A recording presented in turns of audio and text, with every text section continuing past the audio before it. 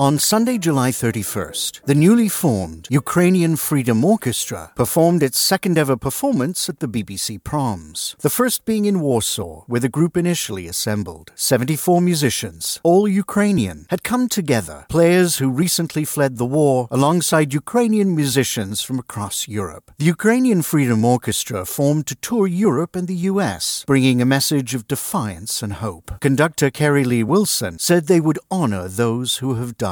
The orchestra was added to the Proms program at the last minute as number 19A. Organizers felt that this was a paramount addition and marked a pivotal moment in history to show solidarity with Ukraine. On the program, the orchestra played Ukrainian composer Valentin Silvestrov's Seventh Symphony, Chopin's Piano Concerto No. 2, and the aria Abschürliche from Beethoven's Fidelio, a plea for humanity and peace in the face of violence and cruelty. Check out my show notes for more.